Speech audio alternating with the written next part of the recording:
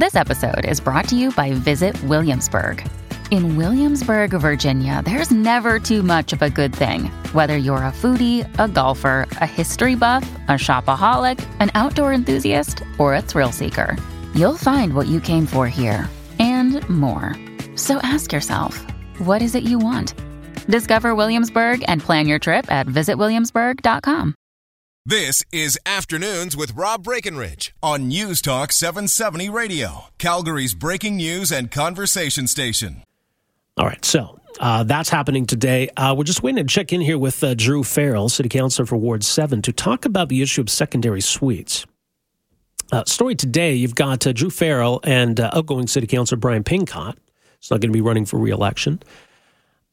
They got together to study the issue of secondary suites. In fact, they took some of their office resources. They hired somebody to come in. And that person spent, I think, about 200 hours going through council meeting records and videos to look at how and why certain secondary suite applications were being approved. And as it turns out, it's kind of random. That there doesn't seem to be any rhyme or reason behind these decisions. We got this weird system in Calgary where we're basically taking each of these on a case-by-case basis, having to waste the time of City Council in approving or rejecting these suite applications. And again, there doesn't seem to be any kind of trend or common thread, nothing. As Drew Farrell points out, each hour of overtime is $2,500. So this whole thing is costing us a lot of time and money. Is there a better way we could do this? So we'll get into that coming up in a few minutes. A lot of text messages still coming in on this airline issue. In the case now, this family was flying from Hawaii to Los Angeles. Got some interesting perspective right before the top of the hour from someone who used to work for WestJet. Another text here says they try to squeeze every nickel out of every passenger for every single flight. Because they do it doesn't make it right. It means they've gotten away with it. Now, more people can afford to fly. They have more customers. They think it's our responsibility to ensure their profit. It's a terrible business model. And it's kind of false advertising, too. Another one here says, Rob, here's a solution to the flight airline overbooking deal. If there's a no-show that doesn't report that he won't be there with half an hour of boarding time, keep his money, he loses his ticket. If he reports that he won't make it, push him to a settled later flight. That'd be one way to do it. Just seems to me that find a way to do it before you put people on the plane and put them in their seat. That would be step one. All right, well, let's get into this secondary suite issue. As mentioned, some of these findings being presented by councillors Drew Farrell and Brian Pincott suggest that there's no rhyme or reason behind why City Council might approve or reject your secondary suite application. And so do we need a better way? Drew Farrell, of course, City Councilor for Ward 7. Drew, thanks for making some time for us here. Welcome to the program. My pleasure. Good afternoon. All right. So why did you and Brian decide to get together and take a closer look at this? Well, what we were looking for is if we could determine any common thread with planning rationale around council's decisions. So the vast majority of suites are approved. About 83% of suites that come before council are approved by council. We wanted to see the ones that were refused by council if there's a common denominator so that we could perhaps move forward with a bylaw that could get us away from what we do today. And what we determined through this study is there's no common thread.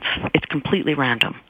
And that's a big concern. We're supposed to be making our decisions, land use decisions on planning rationale, that can be defined. And that's not happening.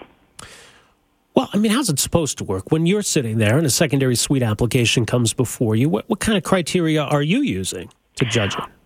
Well, planning rationale, so adequate parking, things that can be defined, physical structure of the building, whether it's close to transit, that sort of thing. I mean, there are very few locations in the city where secondary suites wouldn't be appropriate, and those planning decisions can easily be accommodated through the development permit process. And that's what Brian and I have been trying to encourage for many years. Get it off the floor of council. And so the question was, is council providing value? Are we making rational decisions based on planning criterion? And this study is saying no. Now, if you look at the time that we spend on these decisions, 265 suites came before council over the 3 years. We could be spending that time looking at major strategic issues like the economy, and yet we're the only city in Canada that approves suites one by one in front of council. So I would suggest it's a bad use of time. It's a waste of taxpayers' dollars. It's a waste of the public's time, because they have to, if you're applying, you have to take a day off work and come in and parade before council, often telling the most personal stories of why you need that suite. Yeah. Well, and it was interesting because what I even read that, just underscores the point of how it's really random that some applications that have been previously rejected come back in exactly the same form, no changes at all, and it'll be approved the second time, even though it was rejected the first time. That's true. The last meeting that we had, last month's council meeting, 2 suites, same applicant, same application, no change. About a year ago, they were refused. The applicant reapplied. No change. They were approved. So that just demonstrates the randomness of the current situation. It's untenable that council spends so much time, and we have to have staff in the council meeting. It's wasting everyone's time, including members of the public. And one benefit of having all these individuals parade before us over the last 3 years, if I can think of one benefit, is that we now have a really good understanding of who's applying for suites. And it's every possible type of person. It's often seniors who want to age in place with dignity. They may want a family member to live close to them but not with them, so that they can look after each other. It's aging baby boomers who also want to have their parents close by. It's young families wanting to get into the housing market but needing a little financial assistance. And a lot has to do with the current economy. It's offering people some options and helping people stay in their homes. That's what we are discovering is who is applying for these suites. And so it's offering some flexibility for homeowners.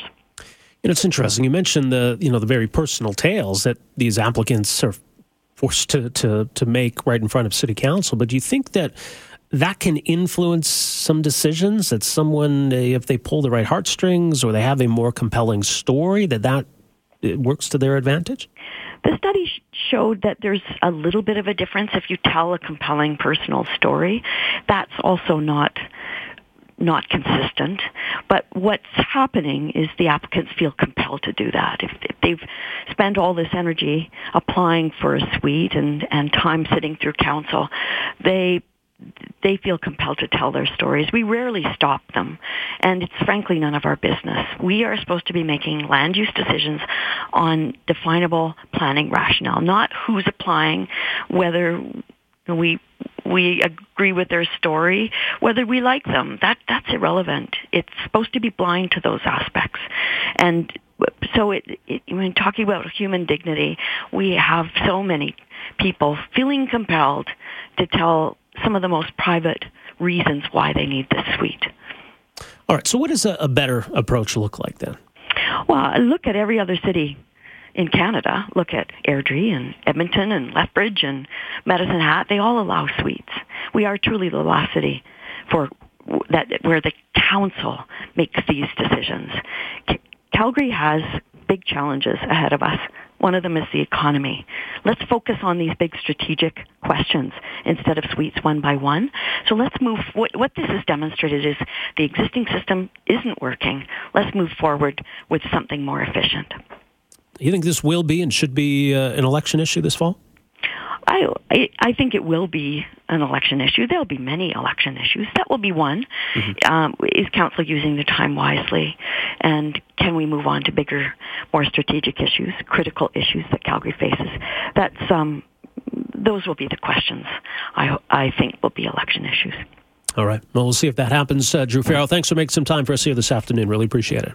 Thank you. All right, take care. Drew Farrell, City Councillor, Ward 7, saying that this approach, the way we do it now, doesn't make any sense. No one else does it this way. It's a waste of council's time and resources, and there's no rhyme or reason to it. It just seems to be really arbitrary, really random when it comes to applications being refused. Seems though people with a more compelling story to tell maybe have a better shot, and that has nothing, of course, to do with the merits of the application or these other planning issues. So, yeah, it does need to change. I agree with her. I'm certainly more on the side of legalization of secondary suites. I know other people have issues with them. I mean, it's your home, right? If you want to take in a boarder, if you want to invite some extended family to come live with you, you can do so anyway. You don't need to go to city council. So if someone wants to pay you to live in the basement, should that be an issue? Anyway, 403-974-8255 is our number. We're back with more right after this. Our number here, 403-974-TALK, 974-8255. Got a text that says, Rob, I'm going to make a note of today because it may just be the first time I agree 100% with Drew Farrell on the secondary suites issue. Look, secondary suites exist in Calgary. Most do get approved by city council. But certainly, even if you don't like the idea of secondary suites, does it make sense to do it this way? Seems like a really stupid way of doing things, where we need to take city council as a whole, and they spend hour upon hour sitting there and listening to people come forward with a tearful plea about why they want a secondary suite in their home. And then city council as a whole votes yes or no? Makes no sense. This text here, though, says, Rob, my neighbor had a secondary suite that was illegal. At one point, 16 people were living in the house. I could never get on my driveway as it was blocked all the time. Edmonton has stringent rules for these suites. We eventually had it dealt with by the city and got it shut down. Like he says, I mean, Edmonton does have rules, but Edmonton allows secondary suites. So do all these other cities. So a lot of what we talk about in the debate here all seems hypothetical. Like, well, what about this? What if that? As though no one else has tried this. Everybody else has tried this and figured it out. Anyway, let's go to the phones. See what Karen has to say. Karen, good afternoon. Hi there. Hi, Karen. I hope Drew Farrell's still listening. I actually am not going to address the secondary suite, but her comment, and she kept saying, oh, like all other cities in Alberta, and like, this council, why aren't we doing like all other cities in Alberta? This council didn't seem to have a problem being the unique city that it is, unlike every other city, and randomly, arbitrarily change all of the school zones to playground zones. And we're, I think, the only city that, 8:30, minus 30 on a Saturday evening by a school. Oh, wait, playground, you have to slow down to 30. So they didn't seem to look around the province when they made that decision. But now apparently she seems to think they should look around the province and do what everybody else is doing. So, okay. All right. Yeah, fair enough. Karen, appreciate the phone call. Sometimes cities like to pat themselves on the back for being unique. And in that instance, I guess they did. We turned all school zones into playground zones. Yeah, okay. I mean, different kind of issue, but I get where she's coming from. If you're going to use the argument that we should follow the lead of other cities, you shouldn't turn around and say, look, we're leading by example. We're doing what other cities haven't done. Yeah, okay. Mixed messages. Fair point. I think of this issue, though, the argument is not necessarily that we should follow other cities, but that we needn't wonder about the hypothetical of going down this path because we've seen the experience in other cities. So it's more of a case of we want to know what this looks like if we try a different approach. Where can we look to for evidence? Oh, wait, we can look pretty much everywhere for evidence to see if this can work, how this would work. All these hypothetical questions about what if we allow this or what if we do this? We can see it all over the place. So I think that's the point in saying that other communities are doing this. It's just that they figured it out. We still haven't. Anyway, let's see what Catherine has to say. Catherine, good afternoon. Hi. Yeah, it's about time. I agree with Drew Farrell. What we done in Calgary is not believable. That's why rent is so expensive and homeless and everything. Let people live together, not divide. If there is a noise, if there is a problem, there are bad apples, let's focus on that. But really, even seniors, I'm one of them. I have a problem who to live with because my daughter lives in the zone. I should not be living with her. How fair is that? This is ridiculous for a free country. Mm-hmm. Yeah, I tend to agree with you, Catherine. I appreciate the phone call. I think a lot of people are in a similar situation.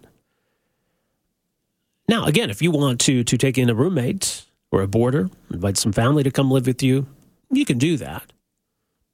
But if you want to set it up as a secondary suite where there's some separation or, some independence, that now you've got a kitchen, you've got a bathroom, you've kind of got your own separate entrance, but at least, we're under the same roof. And we can come and look in on you, whatever. In that kind of a situation like Catherine describes, sure, what's the problem?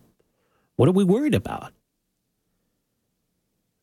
I don't know. I mean, if your neighbor said, yeah, my mom's been going through a tough time, mom's going to come live with us for a while. Would you object to that? Would you say, what? Another person living in this neighborhood? This is outrageous. I don't think you would. But now all of a sudden, oh, wait a sec. She's going to have her own kitchen? No bedroom in the basement? I don't know about that.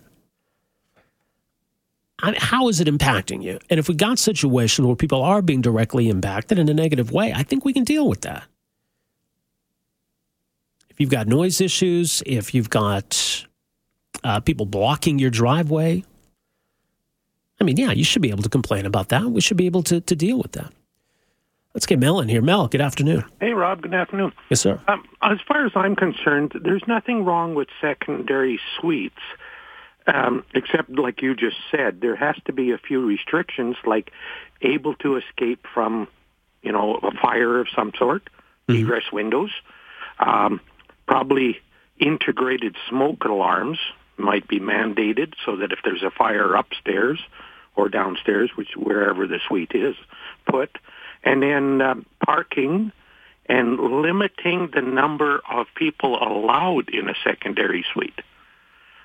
Too many people, too many groups of people will move like a dozen people into a spot where there should be maybe a family of 4. Yeah.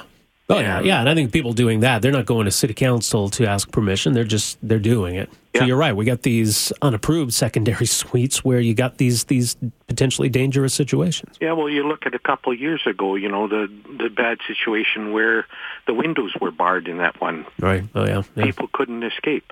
Yep. There just has to be certain things. If a secondary suite meets those criteria, approve it. Yeah, makes sense to me. I'll appreciate the phone call. I don't know. We can't figure that out. Like this text here says, Rob, if I'm a family of 4 and I have 12 cars, I can cause problems for my neighbors too, but the neighbors don't really have a leg to stand on. It's pretty arbitrary. Yeah, indeed it is. All right, when we come back, as mentioned, we're going to talk about this controversial case in Ontario. An animal rights activist was charged with mischief for giving pigs to water on a hot day. Pigs that were on their way to the slaughterhouse. This woman was acquitted today of mischief. Why did this case even go forward in the first place? We'll talk about that in a few minutes. Stay with us. Afternoons with Rob Breckenridge, starting at 12:30 on News Talk 770 Calgary.